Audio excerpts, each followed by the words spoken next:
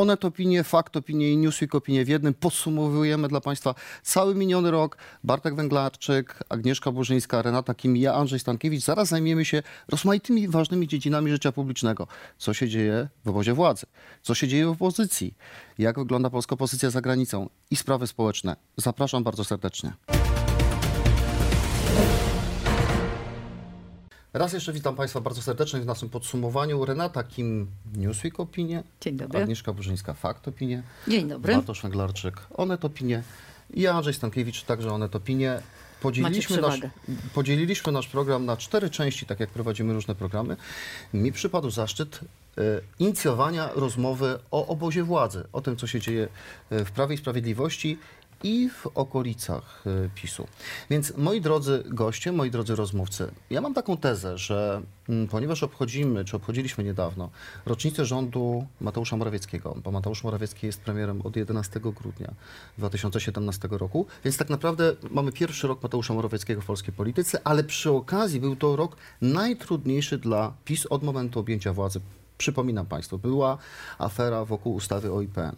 Były taśmy usowe, które myśmy w Onecie ujawnili. Była afera KNF i wreszcie wraca sprawa SKOK-ów za przyczyną ministra Ziobry. To tak pokrótce, bo tak naprawdę było tego więcej. W jakiej kondycji znajduje się dzisiaj obóz władzy? Agnieszka? Jeszcze były wybory samorządowe, pamiętaj, też bardzo właśnie. trudne, tak? I to takie pokazujące, że jednak ludzie nie chcą Jarosława Kaczyńskiego, bo to było głosowanie przeciwko prezesowi PiS tak naprawdę. Będę adwokatem tak? diabła. PiS wygrał te wybory na poziomie sejmików, dostał 34%. Dobrze, ale wciąż nie wygrał tych wielkich miast, na które liczył, czy też nawet tych średnich miast, bo nie wygrał praktycznie nigdzie w mieście. Widać było, że tą mobilizację miejską bardzo dużą. Ale chcesz potwierdzić moją tezę, że to jest jakiś kryzys PiS-u po 3 latach? Oczywiście, no widzimy wszyscy, że są kompletnie pogubieni. No owszem, też sami sobie pomagają, bo jednak Zbigniew Ziobro troszkę pomaga temu kryzysowi, tej sytuacji. No to w końcu minister sprawiedliwości wywołał aferę SKOK-ów, która przecież była zduszona. Oni dusili tą aferę przez tyle lat, tak? Wytaczali ciężkie procesy. Nikt nie odważył się nawet pisać o tych SKOK-ach prawdziwie, ponieważ senator Bierecki, wiadomo co było, jakie były zabezpieczenia, jakie były procesy, jakie były pozwy straszne. Więc oni zdusili aferę SKOK-ów, a później próbując zdusić aferę KNF-u, która jest ewidentnie aferą kolejną, przypomnieli o SKOK-ach. No to w ogóle to jest niesamowita historia. Według mnie. Renata, ale to jest tak, bo Agnieszka trochę do tego nawiązała. Zbigniew Ziobro generuje rozmaite kłopoty, z którymi musi sobie radzić premier Morawiecki. Ustawa o IPN powstała w Ministerstwie Sprawiedliwości. Zatrzymania byłych szefów KNF, w tym Wojciecha Kwaśniaka, wcześniej pobitego na zlecenie gangsterów ze SKOK-u Wołomin, to także Zbigniew Ziobro. I parę innych rzeczy, które w tym roku się działy, to także Zbigniew Ziobro, więc Ziobro generuje, żeby zaszkodzić Morawieckiemu?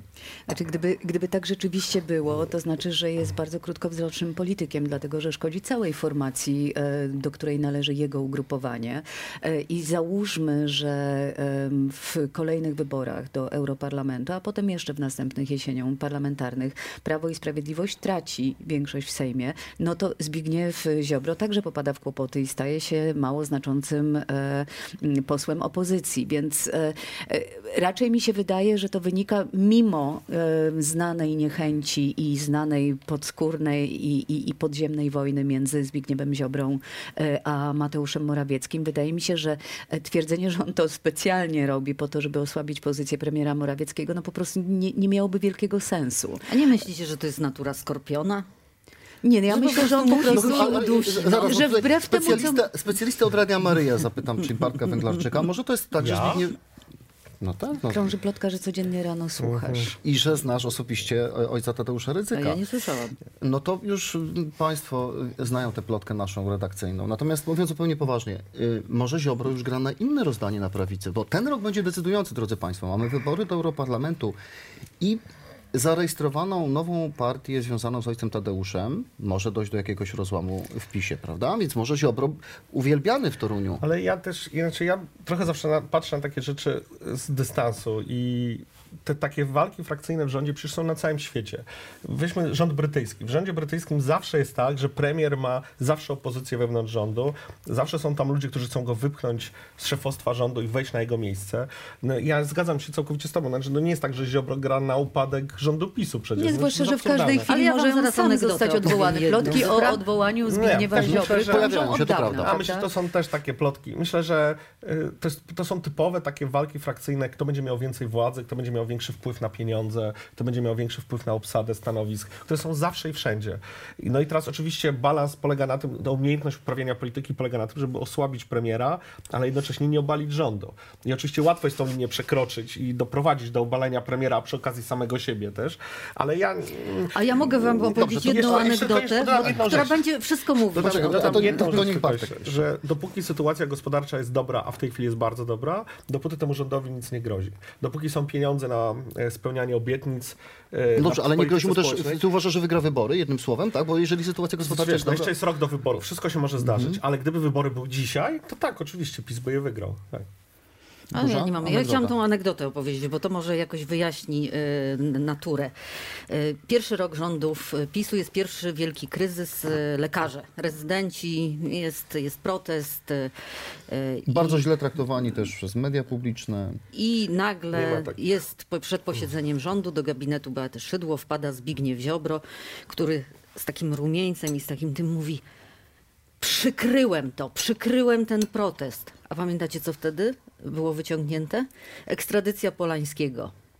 To był ten genialny plan na przykrycie, Ale to na jest coś przykrycie nowego, protestu. czy I to tak, jest nie, i przecież powiedział, też- i powiedział znaczy- jestem jak Donald Tusk wtedy, bo to opowiadało mi parę osób. No dobrze, słuchajcie, ale rozumiejąc, Bartek, twój argument, że to jest normalna polityka i jest współzawodnictwo 50-latków w tym obozie, no to mamy jednak coś zupełnie realnego, unikatowego i niepowtarzalnego. Po pierwsze, PiS jest partią w tej chwili potężną, po drugie jest partią zarządzaną jednoosobowo inną niż partie zachodnie, gdzie jest to rodzaj wyborów, gdzie premier nie jest właścicielem, czy lider nie jest właścicielem partii, a w Polsce mamy PiS, który jest właścicielem Jarosława Kaczyńskiego i Jarosław Kaczyński w tym mijającym roku, jednak widać bardzo poważnie, osłabił swoje wpływy w partii, bo po prostu choruje. I jest realna dyskusja nie tylko o tym rządzie, ale o sukcesji także, prawda? Tych 50-latków, takich jak Ziobro i Morawiecki. Niewątpliwie jest, problem z polską polityką polega na tym, ja to zawsze próbuję tłumaczyć zagranicznym dyplomatom, jak się mnie pytają o moją opinię, że bardzo wiele decyzji, o czym doskonale wiemy w polskiej polityce, zapada w głowie jednego człowieka. W związku z tym nie mówimy do końca o polityce, mówimy też o psychologii. Psychologia jest ważna. W jakim stanie jest prezes? W jakim stanie zdrowotnym, w jakim stanie umysłowym, czym się zajmuje, co go bardziej pasjonuje w tej chwili. Ja bym na przykład chciał wiedzieć, uważam, że to miałoby gigantyczny wpływ na naszą wiedzę o polityce. Jakie książki czyta prezes? Co on czyta w tej chwili? Jaką książkę w tej chwili czyta? Wiemy, że czyta bardzo dużo, ale co czyta w tej chwili? Czy interesuje się światem? Czy zaczął się interesować tym światem? I w związku z tym wielu rzeczy po prostu nie wiemy najnormalniej w świecie. Ja bym nie przeceniał wpływów pana Kaczyńskiego. Uważam, że jeden człowiek nie jest w stanie ogarnąć tego wszystkiego. I myślę, że tam wiele rzeczy, myślę, że wiesz lepiej ode mnie. No ale że bez wiele niego rzeczy nic się nie dzieje też. Znaczy, bez niego Ale się część nie rzeczy dzieje go to, omija. o czym wie. To się bez niego nie wydarzy. Pytanie, o ilu rzeczach nie wie. No jeżeli mieliśmy w tym roku kilka ustaw, które on zatrzymywał na poziomie głosowania w Sejmie, Tak. wychodził na mównicę, tego nie będzie, tego nie będzie, tego nie będzie, to znaczy, że wszystkiego nie kontroluje. Ja myślę, że ten argument o tym, że prezes choruje i to dość poważnie, poza tym z każdym rokiem jest starszy, jest bardzo istotny, dlatego że jeśli Oczywiście, człowiek że jest tak. chory, jeśli człowiek cierpi, odczuwa fizyczny ból, to często nie ma czasu ani ochoty czytać. Po prostu leży i chce Ani przespać zajmować się kolejną polityką. godzinę, ani tym bardziej zajmować się polityką. Nie ma siły, żeby kontrolować wszystkich, więc oni sobie tam brykają. Poza tym mnie się wydaje, że to, co ty powiedziałeś, że rok rządów premiera Morawieckiego był zarazem najgorszym czasem, Nie zawsze z jego winy, ale tak jest.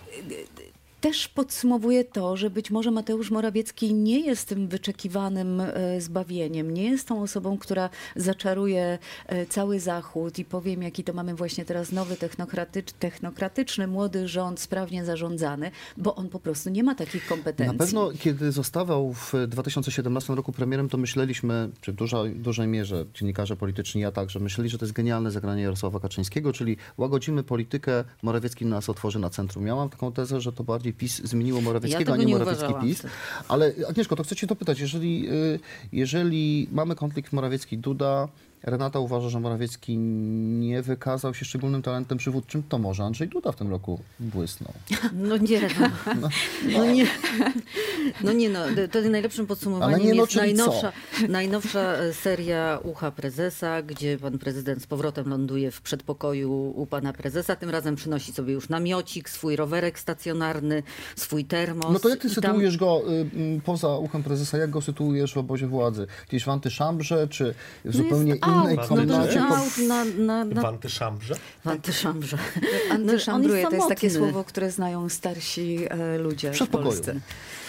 No, on jest samotny właściwie, co zresztą widać, tak? No, ten człowiek nie ma żadnego ani zaplecza, ani poparcia. No, Ja sobie przypomnę kilka historii. Nie widzę możliwości, może dlatego, żeby...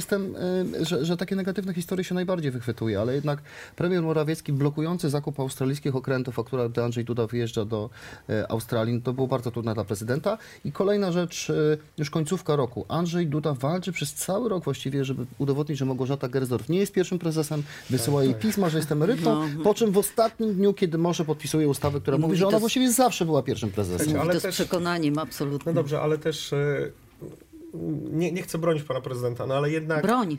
No, Okej, będę bronił pana prezydenta. Nie broń. Broń. To nie będę Nie, bronił. broń. Dobrze, powiedz coś, Bartek. Został prezydentem z przypadku i to nie jest jego wina. Znaczy ja nie mówię tego jako zarzut wobec pana prezydenta, no tylko doskonale wiemy, że nikt również w PiS-ie się nie spodziewał, że zostanie prezydentem. Miał przynieść te 10% w wyborach prezydenckich. Wygrał wybory, wiemy też z jakich powodów, nie dzięki sobie, ale również dzięki sobie. No dzięki sobie też. Też, no tak, oczywiście. to prawda. No ale też dzięki panu Komorowskiemu, tak, dzięki, dzięki sztabom Platformie. wyborczym obu i Platformy i PiS-u. Nie miał planu. Ja mam wrażenie, że on sam nie miał planu na... To jest trochę tak jak z Donaldem Trumpem. No mamy dokładnie podobną sytuację. Wiesz co, Bartek, no nie, No bo jednak mamy do tak. czynienia z doktorem prawa, człowiekiem młodym, bywałym w Europie, który mógł przez te Nie 3,5 przesadzał roku to. Znaczy- który mógł przez te 3,5 roku się uczyć, a Znaczy, on z tym zaprzeczył bywaniem w Europie, każdemu... to ja bym nie przesadzał, bo to, że ktoś każdemu- jeździ często do Brukseli, to nie znaczy, że bywa w Europie. Był To nie jest europarlament. Okej, ale on mógł się uczyć, a on pokazał, że ma za nic prawo, za nic swój Ale to jest doktorat, co za innego. nic Ale swoich to jest mentorów. to jest inna rozmowa. Ja tylko mówię o tym, że nie miał planu na prezydenturę, nikt mu nie pozwolił tego planu mieć, nie pozwala mu tej prezydentury spełniać, bo ja się zgadzam, znaczy to podpisanie tej umowy o Sądzie Najwyższym jest tak, znaczy, to jest tak kuriozalne, upokarzające dla człowieka, który bronił Dlatego tak tej wieczorem. reformy. I to przecież też nie jest jedyny przypadek. Historia z okrętami jest oczywiście też ponura, ale tych historii jest dużo więcej w tej prezydenturze. Takich, w którymś momencie przychodzi człowiek, wyłącza mu prąd w pokoju po prostu, wyłącza mu kontakt. Mówi, a teraz już śpimy, cisza nocna. 22 już nie oglądamy Ale telewizji. my nie Tak to śpimy, wygląda. drodzy Państwo. Agnieszka Burzyńska, zaraz zajmiemy się opozycją. Wydawałoby się jeszcze kilka miesięcy temu, że będzie nudno, a jest ciekawie, może nawet ciekawiej niż w obozie władzy. Zaraz Agnieszka poprowadzi rozmowę na ten temat.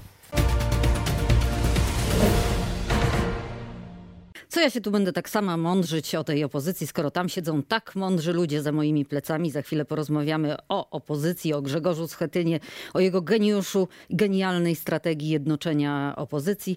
Będzie też trochę o Władysławie Kosiniaku-Kamyszu, który wyrasta na całkiem poważnego polityka, o Robercie Biedroniu, Donaldzie Tusku. Nie wiem, czy o wszystkim zdążymy. Zapraszam. To tak jak obiecałam, zaczynamy od Grzegorza Schetyny i jego strategii jednoczenia opozycji. Świetna, prawda? No i teraz i tak posiedzimy. Może niedługo Państwo przeczytają w Onecie, bo planujemy na początek roku takie teksty dotyczące tego, co się może zdarzyć w obozie władzy i co się może zdarzyć w opozycji. Mam piękną anegdotę, jeżeli ona się potwierdzi, to proszę mi wierzyć, palce lizać, ale ona pokazuje, że Grzegorz Schetyna No to dawaj. robi kiedyś, no muszę potwierdzić, my tutaj w Onecie rzetelnie. Grzegorz Potwierdzam. Nie patrz na mnie, Grzegorz potwierdzam. Schetyna robi dokładnie wobec Katarzyny Lubnauer i opozycji to, co robił wobec niego Donald Tusk. To jest taka przemoc polityczna wyniesiona z Platformy. Kiedyś Tusk zapytany przez jednego ze swoich współpracowników po kolejnym upokorzeniu Schetyny, bo wyrzuceniu go z zarządu partii, w którym Schetyna był właściwie od początku, zapytał ów współpracownik Tuska, dlaczego to robisz? A Tusk powiedział, bo mogę. Mogę. I według różnych wersji dodał tu jeszcze ciężkie słowo lub go nie dodał. Dzisiaj to samo robi Grzegorz Schetyna. Ja uważam, że powiem jedną tylko rzecz jeszcze.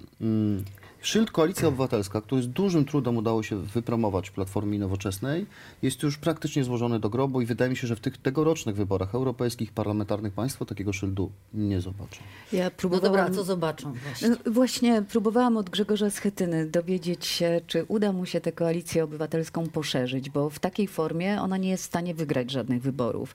No i on tak kluczył, po czym nie mówiąc nic przyznał, że ona jest nie do poszerzenia, więc być może rzeczywiście to, co mówi Andrzej, to prawda. No i koalicji obywatelskiej nie zobaczymy, a szkoda, bo ze wszystkich możemy sondaży na przykład- wynika, że tylko Zjednoczona Opozycja ma jakąkolwiek szansę z A PiS-em. czy możemy na przykład zobaczyć jakiś inny twór, tak? Że w tej chwili Nowoczesna, PSL, SLD robią coś poza Grzegorzem Schetyną. To wszystko już było przecież. No znowu mówimy o czymś, co było. Przypomnę konwent świętej Katarzyny. No to ćwiczyliśmy już to. Każdy polityk chce rządzić. Dla mnie to znaczy, te mechanizmy są takie same bez względu na poglądy, jakie wyznaje polityk. Mechanizmy polityki są wszędzie takie same. To są wszystko samochody. Samochody tak samo jeżdżą, czy nazywają się tak, czy inaczej. I mamy tu dokładnie taką samą sytuację. Dopóki opozycja nie wyklaruje sobie jednego lidera, który będzie stał na czele tej koalicji, który będzie jedynym liderem, dopóty to będzie wyglądać tak, jak wygląda. No Każdy ale to chce... znowu wracamy do Tusku, wracaj do Polski. Super jest być przewodniczącym klubu, super jest mieć aparat partyjny, super mieć pieniądze do wydania. No, każdy polityk tego chce po prostu. I dopóki widzi nadzieję, że tak będzie, dopóty się będzie je trzymał. Pani Lubnauer, zobaczcie, co było najważniejszym osiągnięciem pani Lubnauer w Sejmie? Wycięcie Ryszarda Petru. A następny sukces? Zdobycie osoby, żeby mieć klub nadal. A tak, to prawda. Tak, żeby nie było koło, bo koło nie ma wielu rzeczy, które ma klub. W związku z tym ściągniemy kogokolwiek, ktokolwiek by tam przyszedł Kiedyś na korytarzu. Protasiewicza nie chcieli w Nowoczesnej, a teraz go witają. Oczywiście, że tak. No teraz kogokolwiek. Czerwony dywan. Jakby pan Misiło się zgłosił, że chce wrócić, to też by go przyjęli z pocałowaniem ręki, żeby tylko mieć klub. W związku z tym to są najważniejsze rzeczy. Czym się zajmuje kierownictwo Nowoczesnej? Zdobyciem 15 osoby do klubu. W związku z tym dopóki Grzegorz Schetyna, który jest naturalnym kandydatem na lidera tej opozycji, dopóki po prostu nie ma innego polityka, który równie dużą siłą Podoba mi rozporządza. się mina Reni. No ale ja nie mówię o tym, co ja Renaty. bym chciał. Tak. Tylko ja mówię o tym, jak jest. Tak? No ale Bartek, ale liczy się styl. To znaczy wszyscy wiedzieliśmy po wyborach samorządowych, że Nowoczesna i Platforma są skazane na współpracę. Ale jeżeli masz kogoś, kto jest skazany na współpracę z tobą, to nie rozwalasz go, bo to burzy elementarne zaufanie. I dzisiaj to, co powiedziała Agnieszka, nie traktuje na razie poważnie bytu PSL, Nowoczesna, SLD. Ja uważam, że tam jest dużo sprzeczności, za mało pieniędzy. Natomiast jako przeciwwaga dla Schetyny, jako pakiet, który usiądzie z nimi i powie Do negocjacji, nie. Ty nie będziesz tutaj się z nami tak tak szarogęsił. bawił. To jest jakaś przeciwwaga i to jest Ale kto, coś, co... Nowoczesna? Nie. Kosiniak-Kamysz z Lubnauer i z Czarzastym. Jeżeli oni zaczną współpracę i razem usiądą do rozmów ze Schetyną, no to będą o wiele silniejsi. To po pierwsze, a po drugie, to on wygenerował takie zjednoczenie poza nurtem Platformy. Być prawda? może, tylko dla mnie cała historia Nowoczesnej to jest historia tego, że nie można być amatorem w polityce. Że jak wystawiasz okręgową drużynę do pierwszej ligi, to przegrasz ten mecz, to nie ma siły, nic innego się nie zdarzy. Nie ma cudów w No polityce. ale tu Bartku też Ryszard Petru się nie chciał uczyć na początku. Ale w ogóle, ja się zgadzam, absolutnie. ale to ja nie mówię, że Ryszard Myślał, Petru nie że był jest winny też. królem świata. Ryszard Oczywiście, że tak. Petru przez pierwsze miesiące... Przepraszam. Przepraszam, nie, tylko skończę, już oddaję ci głos, Renato, tylko chciałem powiedzieć, że Kałuża to jest taki symbol, to jest symbol amatorszczyzny w polityce.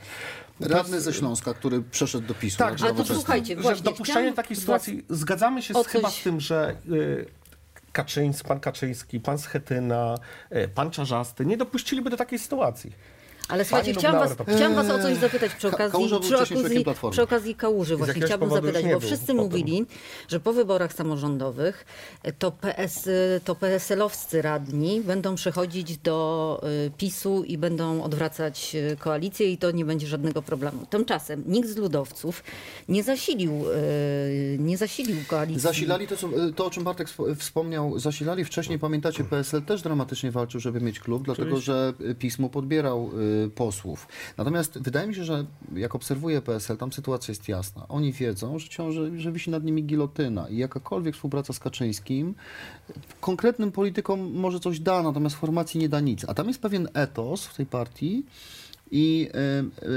takie poczucie zagrożenia. I ja oczywiście zakładałem, że PiS będzie próbował wyciągnąć ratek PSL-u, ale wiedziałem, że będzie im trudno. No ale słuchajcie, wszyscy próbowali wyciągać wszystkich. Platforma też próbowała wyciągać radnych PiS-u w sejmiku łódzkim, bo tam im niewiele brakowało, żeby rządzić. To jest to, co się dzieje w tej chwili. To jest po prostu stanowiska w zamian za przejście do innego obozu. Czysta korupcja polityczna się w tej chwili rozgrywa i to na wszystkie strony. Dobra, a jaką przyszłość widzicie dla Władysława Kosiniaka-Kamysza? Dobrą przyszłość, dlatego że to jest polityk, który moim zdaniem kieruje się etosem wymienionym tutaj przez Andrzeja, który jest po prostu po ludzku uczciwy, który kieruje się zasadami, a przy tym jest inteligentny i się szybko uczy. I ja mam taki ogromny żal do wszystkich... Ale przepraszam ci przerwę, musi dużo nauczyć. Na przykład w wyborach samorządowych został oszukany przez Jacka Majchrowskiego w Krakowie.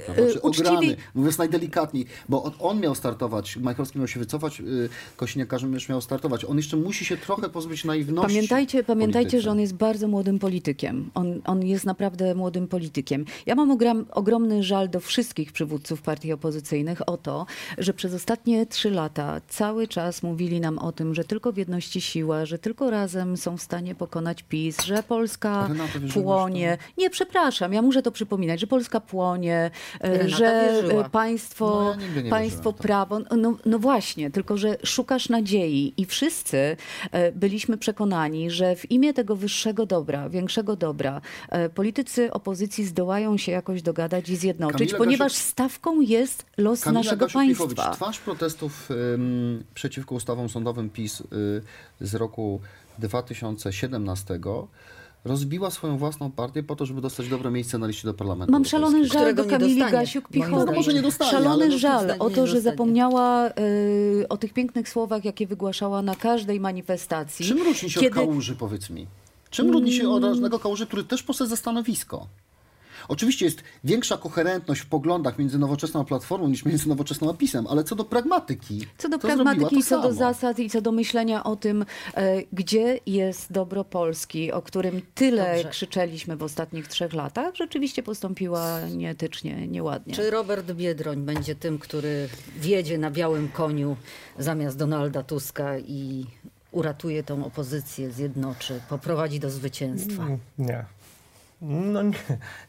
Czy będzie polskim Macronem? O to pytasz? Nie będzie. Nie, słuchajcie, sytuacja jest taka, 40% wyborców Za bardzo uwierzył w siebie. Głosuje na opozycję. Znaczy, nie chce PiS-u u władzy, tak powiedzmy. 40% wyborców. Wszystko się odbywa wewnątrz tych 40%. Nie ma żadnego rozszerzania wyborców. To nie jest tak, 40% Polaków nie chce głosować. I po prostu i tak jest. To może być czasami 42, czasami 50, ale około 40% po prostu ma gdzieś to, co się dzieje w polityce. W związku z tym walka się toczy wewnątrz. Robert Biedroń odbierze Nowoczesnej, odbierze Platformie, odbierze SLD. Partii Razem. Gdzieś tam, coś tam gdzieś sobie. I w związku z tym ma bardzo dużą szansę, że te 7-8% zdobędzie, odtrąbi sukces, wejdzie do Sejmu i co z tego? Jakie to ma znaczenie? To wszystko się odbywa wewnątrz 40%. I zgadzam się całkowicie, gdyby poszli jednym blokiem, to by wygrali te wybory, ale nie pójdą jednym blokiem. Dlatego, że jak się zapytasz polityka, czy wolisz być numerem 3, 4 czy 5 w dużej partii, czy numerem 1 w małej partii, która jest w Sejmie, czyli ma dotacje budżetowe, ma aparat, może ludzi na etat brać, ma samochód służbowy i tak dalej, to zawsze ci powie, że woli być numerem 1. A to, że sobie obuduje to pięknymi słowami i powie 30 razy Polska do tego we wszystkich odmianach przez przypadki, to jest inna sprawa. No to teraz jeszcze na koniec powrót Donalda Tuska, bo przecież musi być o tym. Wraca, nie wraca. No będzie rok decydujący, tak? On musi podjąć w tym roku decyzję co do swojej przyszłości politycznej. Ja mam wrażenie, że on jeszcze sam nie podjął decyzji wewnętrznie, ale ewidentnie od mijającego roku zaczął wkładać nogę w drzwi. Jego przesłuchanie przed Komisją Śledczą. Ale to trochę przypomina takie drażnienie, ciągnięcie tygrysa za wąsy. Dobry polityk przygotowuje sobie grunt. Tusk dał nam i wyborcom od siebie odpocząć. Miał złe sondaże, kiedy odchodził. Ale on wie, że wyborcy mają Ale on się wyprał w Brukseli, no to się łatwo, I przede wszystkim jak prześcieradło. Dzisiaj jego rządy wyglądają też inaczej, czy może je inaczej przedstawiać wobec tego, co robi Prawo i Sprawiedliwość. Ja, jakby przygotowując się do napisania też tekstu na temat jego planów, rozmawiałem z ludźmi, którzy mają z nim bezpośredni kontakt i wynika z tego, że tam są 2 warunki. Po pierwsze, i Myślę, że to brzmi dość wiarygodnie. Jeden jest stricte polityczny, znaczy Tusk musi mieć bardzo daleko idące prawdopodobieństwo sukcesu. Wygranej cały dom. Bo jeżeli przegra, to jest jego koniec. Więc on patrzy na sondaże i analizuje, natomiast słuchajcie, przyjechał do Polski, spotkał się z Leszkiem Millerem. Jest jego projekt taki enigmatyczny, jako lista opozycji do Parlamentu Europejskiego, na której będą byli premierzy, byli prezydenci, może Komorowski, byli ministrowie spraw zagranicznych, pojawia się coś takiego. Natomiast jest drugi element stricte osobisty. On ma bardzo duży opór w rodzinie, żeby wracać do polskiej polityki i myślę, że to nie będzie decydujące, ale jest z tym kłopot i on musi to jakoś brać pod uwagę. 2 lata temu mówiłam, żebyśmy nie czekali na tego białego konia i Tuska usadzonego na nim. Wydaje mi się, że cokolwiek by zrobił Donald Tusk, to w oczach wielu wyborców, zwłaszcza tych młodszych, zwłaszcza tych zmęczonych polityką w dotychczasowym wydaniu, on jest politykiem starego pokolenia, politykiem, którego czas już minął, politykiem, który nie powinien wracać ani na koniu, ani na żadnym innym pojeździe. I po prostu będzie na niego głosować ten elektorat, który dotychczas się zjawia na jego spotkaniach, czyli ci wszyscy, którzy chodzili na demonstracje kodu, starsze pokolenie, natomiast młodsze pokolenie, znaczy Tusk nie jest dla nich rozwiązaniem żadnego problemu, nie jest twórcą żadnej nowej wizji. To smutne informacje dla Donalda Tuska i kończymy nimi tą część, a ja zapraszam na kolejną, najważniejszą, czyli polityka zagraniczna w wykonaniu Bartka Węglarczyka. Polityka zagraniczna zawsze jest przedłużeniem polityki wewnętrznej, zawsze służy celom polityki wewnętrznej, ale mam wrażenie, że w tym roku w Polsce, w mijającym roku, ta prawda potwierdziła się na 200, 300, a może i 500%. I o tym właśnie porozmawiamy. Zapraszam. I witamy ponownie w naszym programie. Ta część poświęcona jest polityce zagranicznej, która w Polsce tak naprawdę nie istnieje. I wszystko, co się dzieje w polityce zagranicznej, dotyczy polityki wewnętrznej. Przepraszam panie bardzo, ale muszę zacząć od Andrzeja, który razem z Andrzejem Gajcem był autorem tekstu, który wstrząsnął polityką zagraniczną polską w mijającym roku. Mówię oczywiście o tekście o notatce MSZ-u i stosunkach polsko-amerykańskich. I ten tekst najlepiej pokazuje, jak bardzo polityka zagraniczna Polski, która zawsze była podporządkowana, tak jak w każdym kraju, jak wspomniałem we wstępie, była podporządkowana i zawsze jest podporządkowana wymogom polityki wewnętrznej. No ale w Polsce już praktycznie nie istnieje jako niezależny podmiot. Mamy prezydenta, jak doświadczenie, tak? Tak, eksperyment. Mamy ministra eksperyment, mamy prezydenta, który w polityce zagranicznej niewiele sam może. Czy historia z notatką MSZ i stosunkami polsko-amerykańskimi nie potwierdza tezy, że polska polityka zagraniczna nie istnieje, jest tylko przedłużeniem polityki wewnętrznej? Ona pokazuje kilka rzeczy. Przede wszystkim ona pokazuje, jak wiele przez te 3 lata swojego rządu Prawo i Sprawiedliwość zainwestowało jednokierunkowo w relacje z Ameryką.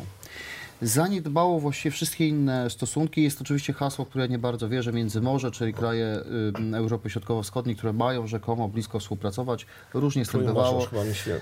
To Trójmorze. Wiemy o co chodzi. Od Bałtyku przez Morze Czarne aż po Adriatyk. Tak naprawdę nie może. To ma być jakaś przeciwwaga dla tej niemiecko-francuskiej Unii. Więc mamy bardzo poważne konflikty z Unią, które skończyły się przegraną PiS-u w sprawie sądów. To znaczy PiS musiał wycofać się z ważnej dla siebie ustawy o Sądzie Najwyższym, bo przegrał starcie z Unią i okazało się, że to jest granica, której PiS nie może przekroczyć. Wcześniej politycy PiS-u sugerowali, że jeżeli będzie negatywne orzeczenie Trybunału Sprawiedliwości Unii, no to można coś z tym zrobić. Okazało się, że to jest granica, której PiS nie przekroczy i bardzo dobrze. Natomiast relacje z Unią są marne. Relacje z dużymi krajami Unii są marne, z Niemcami, z Francją. I w tej sytuacji inwestycja w Amerykę to jest jeden kierunek. I kiedy nagle my opublikowaliśmy dokument, ale potem było kilka innych wydarzeń wskazujących na to, że Amerykanie, mówiąc najdelikatniej, są pragmatyczni albo krytyczni wobec działań PiS-u. Tak było w sprawie kar nakładanych na telewizję TVN, tak było w sprawie próby postawienia zarzutów operatorowi TVN, kiedy ambasada amerykańska i Departament Stanu interweniowały. Ale Amerykanie zawsze interweniują. Ale to pokazało, że nie ma żadnych sytuacjach. szczególnych relacji z Ameryką. I kiedy nagle inwestuje się tyle, także wizerunkowo, żeby tłumaczyć, że Donald Trump nas lubi, tu przyjechał, jest fajnie, kocha Polskę, powstanie warszawskie i tak dalej. I nagle Onet publikuje dokument, z którego wynika, że Amerykanie mówią zaraz, ale jeżeli ta ustawa obowiązuje, to z nikim się nie spotkacie w Waszyngtonie. Jeżeli ambasador Stanów Zjednoczonych pisze list, myląc nazwisko polskiego premiera i mówiąc, jeżeli spróbujecie coś zrobić naszym biznesom w Polsce, to nie, to pokazuje, że nie ma żadnych szczególnych relacji. I kiedy my to publikujemy, no to wybucha awantura, dlatego że to jest uderzenie w podstawową linię rządu. Unia zła, Niemcy złe, Francja zła, no ale kocha nas Ameryka. No ale słuchajcie, no ale to było strasznie naiwne to wszystko, tak? Znaczy ja nie mogę zrozumieć Ale na jednej zewnątrz, rzeczy. wiesz co, mówimy o Ja tym, nie co było mogę- prezentowane tak, na ale zewnątrz. ja nie mogę jednej rzeczy pojąć, bo po awanturze o puszczę, o wycinkę drzew i po tym, gdzie się Zapomnieliśmy skończyło o tym. bardzo Tak podobnie, było. czyli po prostu w pewnym momencie Unia Europejska będziecie bulić, będziecie płacić, będziecie takie kary płacić, że nagle, natychmiast pan minister wycofał się ze wszystkiego. I przecież było wiadomo, że przy sądach będzie dokładnie tak samo. To znaczy, ja nie mogę pojąć tego, kto i w jaki sposób wmówił prezesowi Jarosławowi Kaczyńskiemu, że można coś ugrać na tym polu, że Polska wygra z Unią Europejską w tym temacie.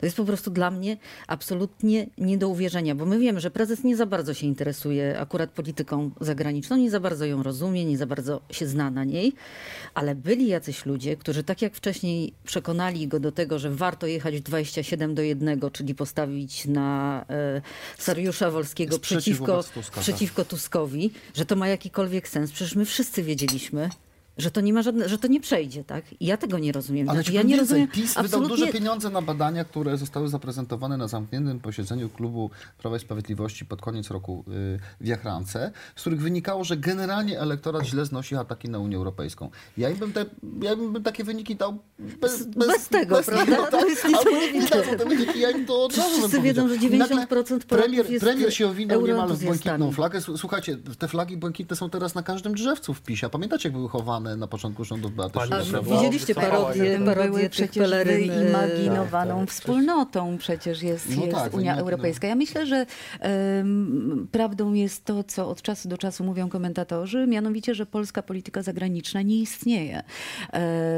Były czasy, kiedy na czele Ministerstwa Spraw Zagranicznych stali naprawdę ludzie, którzy czytali, którzy podróżowali, którzy rozumieli, na czym polegają międzynarodowe organizacje, Ale pan międzynarodowe Czaputowicz jest pakty. człowikiem, który rozumie świat. Ja uważam, że ale nie ma rozumie pozycji świat. politycznej. Tylko nie Tylko ma. Nie ma Nic żadnej nie może. pozycji Nie ma pozycji, politycznej tak. i dopuszcza do tego, a poza tym pamiętajcie, że za czasów jego Konrad Szymański poprzednika też jest bardzo mądrym cała kadra, facetem. spora część kadry urzędniczej w MSZ została wyrzucona albo przesunięta na niższe stanowiska. To nie jest tak, że minister przychodzi i ma kadrę urzędników całego ministerstwa sprawnych, którzy potrafią mu powiedzieć, jakimi sprawami dany resort się zajmował za jego Ale myślę, poprzednika że i to nikogo nie kontynuować. interesuje w tej chwili. To znaczy MSZ Tylko, jest że- w ogóle osłabiony No, strasznie. o tym mówię właśnie, że polska polityka zagraniczna nie istnieje. Jeśli nie masz urzędników sprawnych, którzy działają znowu z myślą o tym, żeby państwo polskie było dobrze reprezentowane, żeby jego interesy były bronione, no to panuje chaos i wpadki. Takie, przecież ta wpadka ze słynnym krzesłem już w Waszyngtonie, to była wpadka najbliższego Mówisz o panu otoczenia. prezydencie stojącym przy stole, Tak. przy którym siedzi Trump. Wiem, że chodziło o to, że po prostu nie znalazł się w jego najbliższym otoczeniu nikt, który by powiedział, proszę teraz nie robić zdjęcia, czekamy, aż zostanie przyniesione krzesło. Tyle. Drobna rzecz, a potem tygodniami rozmawiamy o tym, że polski prezydent No wiesz co, stoi. tylko ja tutaj będę trochę bronił. Rzeczywiście, to po pierwsze nie jest jego zadanie, żeby pilnować, czy ma krzesło. Po drugie, to jest charakter Ale Donalda nie, no Trumpa. właśnie jego ale on ludzi, sobie o tym dobiera ludzi, mówimy. którzy mają Tak. To tego jest też pilnować. charakter Donalda Trumpa. Pamiętacie, jak Donald Trump nie podał ręki Angeli Merkel, prawda? Znaczy, A, wysyłał się wszystkich a reporterów, pamiętacie, tak? jak prezydenta Czarnogóry przesunął? Nie pamiętacie pewnie. Ja pamiętam na szczycie NATO Pamiętam. i żeby być w pierwszym Tak, szeregu to wziął i prawda. przesunął prezydenta No Czarnogóry. to tak. No to jest taki Ale to stan. pokazuje, że nie ma żadnych szczególnych relacji z Ameryką. To Nie chcę ma. powiedzieć. Nie, no nie ma, Dlatego- nie ma. I to jest kłopot, tak? Ja postawię tezę, powiedzcie mi, czy się zgadzacie. Podobnie jak przy rozmowie o opozycji, ja uważam, że problemem polskiej polityki zagranicznej jest totalna amatorszczyzna. Nie ma ludzi, którzy rozumieją. Którzy rozumieją, na czym ta polityka polega. Ja pamiętam, jak minister Waszczykowski, który Nie, zna no, politykę zagraniczną, są ludzie, którzy rozumieją. ale nie mają wpływu. Tylko właśnie, bo Tacy to ludzie, jak jest... wspomniałaś, Konrad Szymański, który z pewnością Brukselę zna i rozumie. I rozumie bardzo Ale on dobrze. jest od wykonywania poleceń, on nie jest od wymyślania polityki. Potem ktoś przychodzi i mówi mu, panie Konradzie, trzeba zrobić to i Jedziemy, to. no właśnie, Jedziemy. ale- Więc o to Przepraszam mi was, chodzi, Bartek, że o to mi chodzi, że nie o to chodzi, że nie ma takich ludzi, tylko o to chodzi, że oni nie mają żadnych To możliwości, no tak, ale ponieważ to- się to- skończy to Jeszcze dorzucę wam dwa Na elementy, Nowogrodzkiej. z tego roku, których nie pamiętamy. Pamiętacie wizytę prezesa Kaczyńskiego w Londynie u premier May? Jak pojechał? Sojusz polsko-brytyjski, o którym już dzisiaj nikt nie pamięta. A to ja pamiętam wtedy Przecież akurat z tego, było że to... jasne, że Wielka Brytania za chwilę, znaczy nawet nie wiedzieliśmy o Brexicie jeszcze wtedy, ale było jasne, że Wielka Brytania jest z daleka od Brukseli. Nie lubi Brukseli, nie uczestniczy tam w poważnych rozmowach, a my postawiliśmy na sojusz No ale z tym właśnie krajem, to są który te, od początku był to skazany są na te katastrofę. fundamentalne błędy. I dlatego... dorzucę jeszcze dwa elementy, przepraszam. Po pierwsze, kto prowadził politykę wobec Białorusi naszą? Marszałek Karczewski. Który chwalił Łukaszenkę. Który Miło nie jest- jest, miło- który nie Nie, jest tego tam ekspertem trochę od polityki najdelikatniej. zagranicznej, mówiąc delikatnie, pan marszałek. I jeszcze dorzucę do tego stosunki z Rosją, które nie istnieją. Nikt w ogóle o tym nie mówi. Ukraina? Nie ma żadnych pomysłów. Nie ma po prostu, nie mamy żadnego pomysłu i my nie chcemy mieć stosunków z Rosją, co dla mnie jest jednak nieprawdopodobne dosyć. No ale wiesz, znajdź mi kogoś w obozie władzy, kto pójdzie do prezesa Kaczyńskiego i powie, trochę normalizujmy relacje z Rosją. A ja nie kogoś wiem, takiego nie widzę. Ale powiedz mi, jest inna rzecz, jest Ukraina. Jest Ukraina. Bo z jednej strony jest tak, że kiedy dochodzi do tarć, czy do incydentów na Morzu Czarnym, to Polska staje w obronie Ukrainy. Ale zobaczmy na wcześniejszą politykę. Przecież my mieliśmy politykę ciągłego nękania Ukrainy tak naprawdę, tak? Od spraw historycznych, poprzez zakazy wjazdu. Ale głównie historycznymi. No ale wiesz, zakazy wjazdu dla niektórych urzędników, plus taki ultimatum, że my was za uszy na zachód nie będziemy ciągnąć, tak? I jeszcze jeden element, gdzie jest w tym wszystkim ów słynny Viktor Orban? Znaczy, gdzie jest w tej polityce PiSu? Bo ja mam Zajęty jest wrażenie, rozmowami z Putinem. po pierwsze bierze pieniądze od Putina na elektrownię atomową, po drugie właśnie oświadczył, że on będzie blokował drogę Ukrainy na zachód, prawda? Czy to jest polityka PiSu, czy też nie? Słuchaj, no dwaj sojusznicy, ale to jest dokładnie dowód na to, co powiedziałem. Mamy dwóch sojuszników w Europie, jedni właśnie opuszczają Unię Europejską, a drudzy są gdzieś na skraju tej Unii, w ogóle w jakimś miejscu. Orban, żeby była pełna jasność, znaczy Orban się też, wiecie, że on się w Brukseli inaczej zachowuje zupełnie. On idzie do Brukseli Że on i idzie na IPP za zamkniętymi najpierw. drzwiami grzecznie się kłania, mówi, tak jest, co potrzebujecie, żebym zrobił, to ja zrobię. Tak? Tylko w tych sprawach kluczowych dla Unii, oni go traktują trochę jak takie dziecko, które krzyczy w domu, macha rękoma, ale w Brukseli się zachowuje grzecznie, nie tak jak my, bo my za zamkniętymi drzwiami w Brukseli mówimy dokładnie to samo, co mówimy publicznie. Ale to jest właśnie ta krótkowzroczność rozumiemy tego. polskiej Ale teraz polityki już jesteśmy zagranicznej. sercem Europy. Że my, no To właśnie, prawda, że my nie rozumiemy, że my jednak, Bitym. tak, że my Bitym jednak sercem Europy jesteśmy w samym centrum Europy i że nam jest naprawdę najbliżej do naszej Europy Zachodniej i jak chodzi o kulturę, jak chodzi o nasze aspiracje Polaków, niż do jakiegokolwiek innego kraju spoza tego kręgu, a przede wszystkim do Ameryki, która nigdy nas nie traktowała jak równorzędnego partnera i do której jest nam po prostu daleko. W związku z tym naprawdę... Nie jest blisko do Ameryki, to nigdy tego nie ukrywałem, tylko że ja akurat w tej sprawie z panem ministrem Waszczykowskim z jego początku kariery jako szefa dyplomacji się zgadzałem, że Amerykanie traktują ludzi, którzy pilnują swoich interesów poważnie. Jak ktoś nie pilnuje swoich interesów, to oni go też nie traktują poważnie, bo nie ma takiej potrzeby. I myśmy to pokazali przy okazji ustawy o IPN-ie. Każdy człowiek, który cokolwiek wie o Ameryce, rozumiał, że ustawa o IPN-ie wywoła aferę w Tak, ale Waszyngtonie. I po co to robić? powiedz mi, A kto myśmy to pokazał. zrobili. Po co? No właśnie, a kto potem zwrócił Ale na to to uwagę? była i kto polityka potem... godnościowa. Rozumiem. Koniec, polityce międzynarodowej koniec pamiętaj, że PiS pedagogiki zawsze wstydu. mówił. To jest polityka zawsze mówi, że kopania dołów. To, pod co sobą. Bartek powiedział, znaczy polityka, zwłaszcza polityka unijna jako funkcja rozgrywki krajowej, to było destrukcyjne z punktu widzenia PiSu i ich wizerunku. Jeżeli dzisiaj chcą za wszelką cenę być sercem Europy, to ja przypominam, że wszystkie te ustawy, które przyjmowali w sprawie Trybunału, rodzące się u Zbigniewa Ziobry w jego resorcie i ustawy dotyczące sądów, to były rzeczy, o które jak się rozmawia z politykami PiSu, nawet wysokiej rangi, to ich to oburzało, w tym sensie, że taka była linia partii, trzeba było tego bronić, podczas gdy było wiadomo, że po pierwsze dojdzie do poważnego konfliktu z Unią, a po drugie jeszcze pewnie ten konflikt przegramy. To znaczy oni przegrają. I tak się rzeczywiście Popierali, stało. ale się nie cieszyli. Ale taka jest linia partii. Podobnie jak ci mówię, że nie znajdziesz nikogo, to powie Kaczyńskiemu, dogadajmy się z Rosjanami. Jakoś, operacyjnie, na poziomie gospodarczym, tak? Więc to Zbigniew Ziobro swoimi ustawami kreował naszą politykę wobec Unii Europejskiej. I czyż to nie jest dowód na to, że polityka zagraniczna jest przedłużeniem polityki wewnętrznej? Najlepsze. Dziękuję bardzo. To był koniec części poświęconej polityce zagranicznej, ale za chwilę oddam głos Renacie Kim i porozmawiamy o sprawach społecznych. A teraz zapraszam Państwa na część poświęconą sprawom społecznym. Co się stało z polską szkołą? Co zdołali sobie wywalczyć niepełnosprawni w czasie swoich protestów? I co w polskiej świadomości zmienił film Claire? O tym już za chwilę. Zapraszam.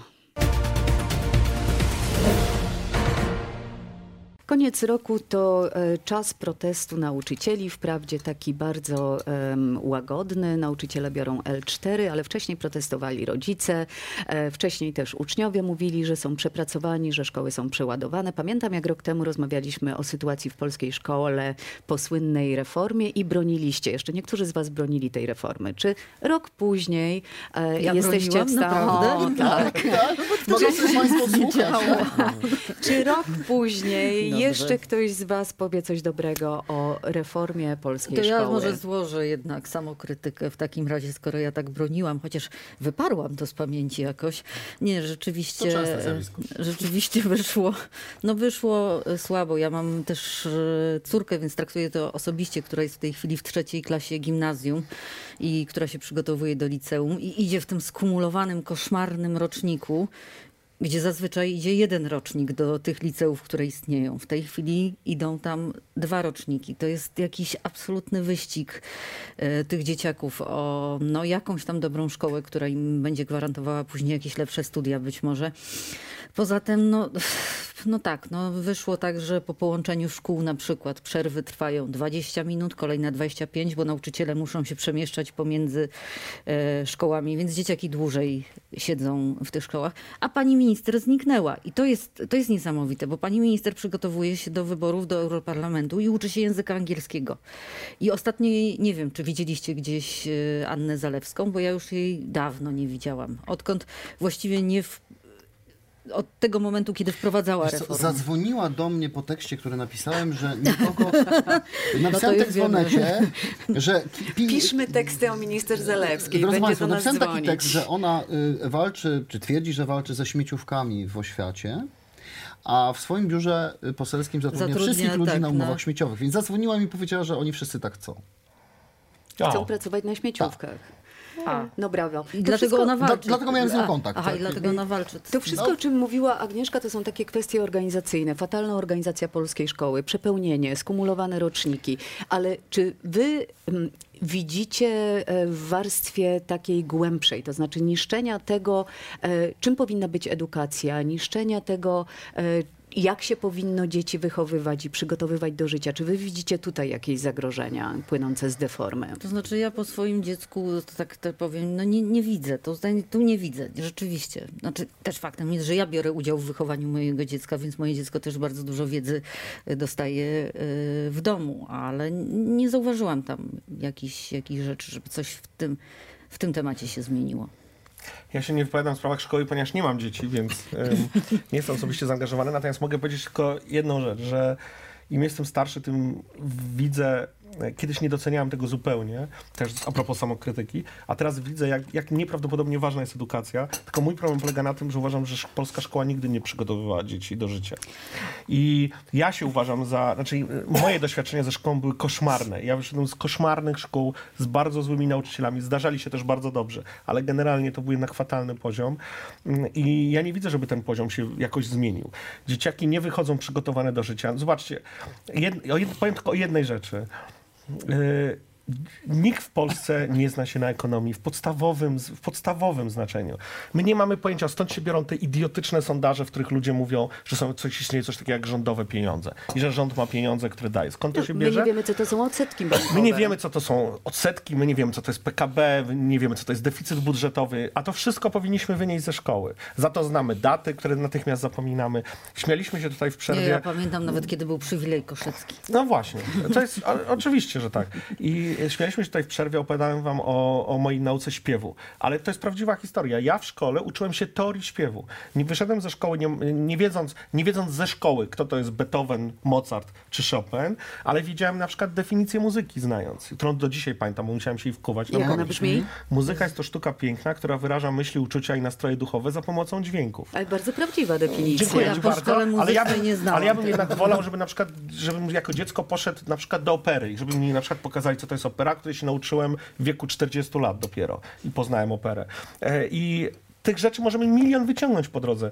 Polska szkoła, bez względu na to, kto jest ministrem, nie przygotowuje dzieci do życia we współczesnym świecie. Dziękuję Andrzeju, bardzo. wyobraźmy sobie, że ty jesteś przyszłym ministrem edukacji. Co robisz z reformą? Odwracasz, przywracasz gimnazja, Nie będę miał zmieniasz podstawę programową? Moim zdaniem w sprawach szkoły, jeżeli dojdzie do zmiany władzy, albo nawet dojdzie do zmiany ministra pewnie prawdopodobnego w ramach obozu władzy, bo rzeczywiście pani minister Zalewska uważa, zrobiła znakomitą robotę i się ewakuuje do Brukseli, to nikt nie zmieni samego podziału, bo tego już by rodzice nie znieśli.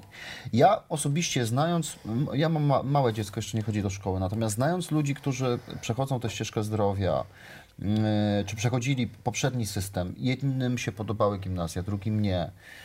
Jedni uważali, że kłopoty są fundamentalne, że to jest takie, że gimnazjum przypada na dziecko w takim wieku, że generuje problemy, a nie potrafi sobie z tymi problemami poradzić. Ja nie chcę być od tego ekspertem, ale wiem jedno. Ta reforma została przeprowadzona koszmarnie, dlatego że została zrobiona bez konsultacji ze środowiskami rodziców i nauczycieli, została zrobiona na chybcika. Że w pewnym momencie było tak, w roku 2016 mniej więcej, że zapadła decyzja polityczna. Wiemy, że nie mamy podstaw programowych, wiemy, że nie mamy książek, wiemy, że nie mamy budynków, wiemy, że nie współpracujemy z samorządami, chociaż spora część szkół jest samorządowych, a mimo to jedziemy z tym koksem, dlatego że obiecaliśmy ludziom w kampanii, że zlikwidujemy gimnazja, więc je zlikwidujemy. Nie było żadnego pomyślunku. Największy żal mam właśnie o to, że to było likwidowanie bez sensu, bo wtedy, kiedy na początku rzeczywiście były kłopoty z tymi gimnazjami. Ja na początku szczerze uważałam, że gimnazja to jest bardzo zły pomysł. Później te kłopoty były przepracowywane. Te gimnazja się bardzo zmieniały i bardzo się zmieniły. I wtedy, kiedy te gimnazja zaczęły działać, to właśnie powiedziano im stop. Moi do drodzy, kosza, do widzenia. Krótko. Latem tego roku protestowali niepełnosprawni oraz ich opiekunowie. Czego się dowiedzieliśmy o nich i o tym, jakie jest ich życie w Polsce? Bartek. Dla mnie to był bardzo edukacyjny protest i muszę powiedzieć, że ja się bardzo dużo dowiedziałem. Ja nie mam ani w rodzinie, ani wokół siebie osób z niepełnosprawnościami, dlatego dla mnie to było bardzo, bardzo edukacyjne, ale znaczy ja się więcej dowiedziałem o polityce. Naprawdę. I nie jestem w stanie... Dla mnie ta obłuda polityków, którzy najpierw kiedyś opozycyjni, a teraz rządzący, albo na odwrót, przychodzą do tych ludzi, obiecują im, a najważniejsze, żeby się dać sfotografować, to jest absolutnie kluczowe. Dla mnie największą edukacją przy tym proteście było właśnie pokazanie dla każdego, kto chciał tylko spojrzeć na to, obłudy polityków, którzy nie chcą tym ludziom pomóc i im nie pomogą. Oni muszą sami zawalczyć o swoje. W związku z tym przewiduję... Ale jak mają zawalczyć o swoje? Oni? Tak, znaczy albo stworzyć lobby wyborcze. To jest jedyny sposób. To jest jedyny sposób. Stworzyć realne lobby, które wymusi na politykach obietnice, konkretne obietnice, czego pokazać, potrzebują. Że to jest kilkaset tysięcy osób w skali kraju, ich rodziny, przyjaciół. Z partnerami i tak dalej. I że oni też mają głos. Tak. O ile się im go nie odbierze Absolutnie. i pozwoli im się nadal głosować korespondencyjnie. To nie jest tylko zresztą problem osób z niepełnosprawnościami. To jest na przykład problem mniejszości seksualnych, którym się też różni politycy w różnych momentach różne rzeczy obiecują. Do dzisiaj mamy partię, która im niczego nie obiecuje, przynajmniej jest uczciwa w tym, ale być może za chwilę dojdą do władzy partii, które im znowu coś obiecają i niczego nie dostaną. W związku z tym też muszą takie lobby tworzyć. Kolejny temat. Przez wiele tygodni rozmawialiśmy o filmie Claire, o tym, ilu Polaków go ogląda. Pod koniec października to było 5 milionów ludzi. Z hakiem. Z hakiem, teraz pewnie sporo więcej. I pytanie, czy ten film coś zmieni w naszej świadomości? Czy otworzy nas na dyskusję o pedofilii księży? Czy zmieni coś w polskim prawodawstwie? Czy wreszcie zmieni podejście hierarchów kościelnych do tego, jak wynagradzać krzywdę ofiarom? Andrzej. Na pewno film jako zjawisko popkulturowe wpłynie na sposób postrzegania księży i kleru jako takiego. Bo ci, którzy nie lubią drastycznych reportaży, które my jako dziennikarze publikujemy, czy nasi koledzy, nasze koleżanki na temat nieprawidłowości w Kościele, mówiąc najoględniej, a zwłaszcza spraw pedofilii ukrywanych przez lata, no to mogą to zobaczyć w formie ekranowej. To zawsze robi ogromne wrażenie. Zresztą Smarzowski ma taki sposób pokazywania tych rzeczy, którymi się zajmuje, że to zawsze przemawia. Więc fenomen tego filmu, patrząc na krótką metę, skończył niektóre kariery polityczne. Na przykład prezydent Ostrołęki, który w jedynym kinie w mieście zabronił pokazywania filmu, przegrał wybory, chociaż był nieźle ocenianym prezydentem z Prawa i Sprawiedliwości. Powiem tak, PiS, mając pakt z większością polskiego episkopatu, a zwłaszcza z Radiem Maryja, żadnych realnych działań nie podejmie na poziomie państwowym. I ja osobiście nie wiem, czy akurat działania na poziomie państwowym, poza oczywiście działaniami prokuratorskimi, które są oczywiste, czy powinny zostać podejmowane? Ja oczekuję, że Kościół sam zajmie się tą sprawą i nie będzie to potraktowane w taki sposób, jak na przykład została potraktowana lustracja, kiedy Kościół powiedział, że w sumie były jakieś tam historie, ale nic się nie stało.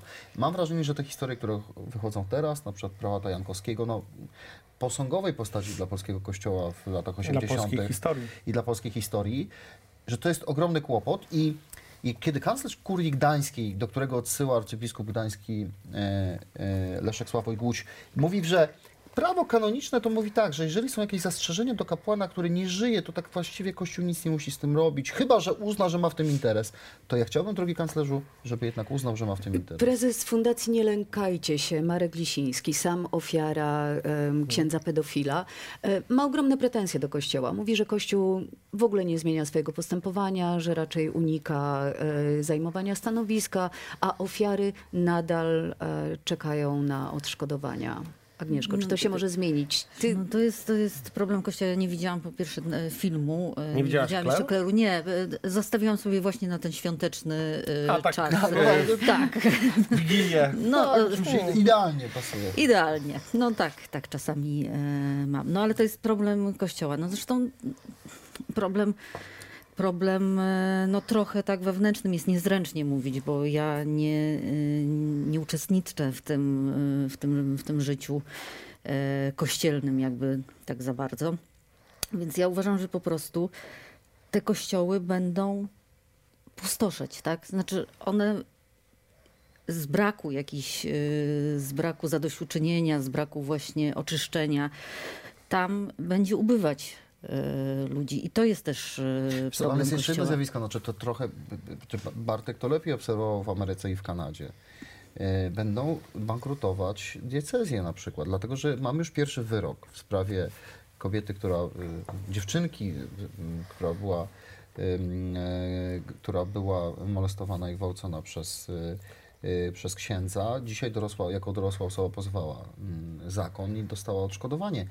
To jest pewna linia, która może Kościół wpędzić w potężne tarapaty finansowe. I moim zdaniem w tej chwili w polskim Kościele brakuje Tu chyba kogoś... nie współczujesz. Ale w żaden sposób, tylko brakuje kogoś w polskim Kościele, kto odpowiednio traktując tę sprawę jako priorytet, potrafi pokazać po pierwsze zrozumienie, po drugie skruchę, po trzecie rekompensatę dla ofiar.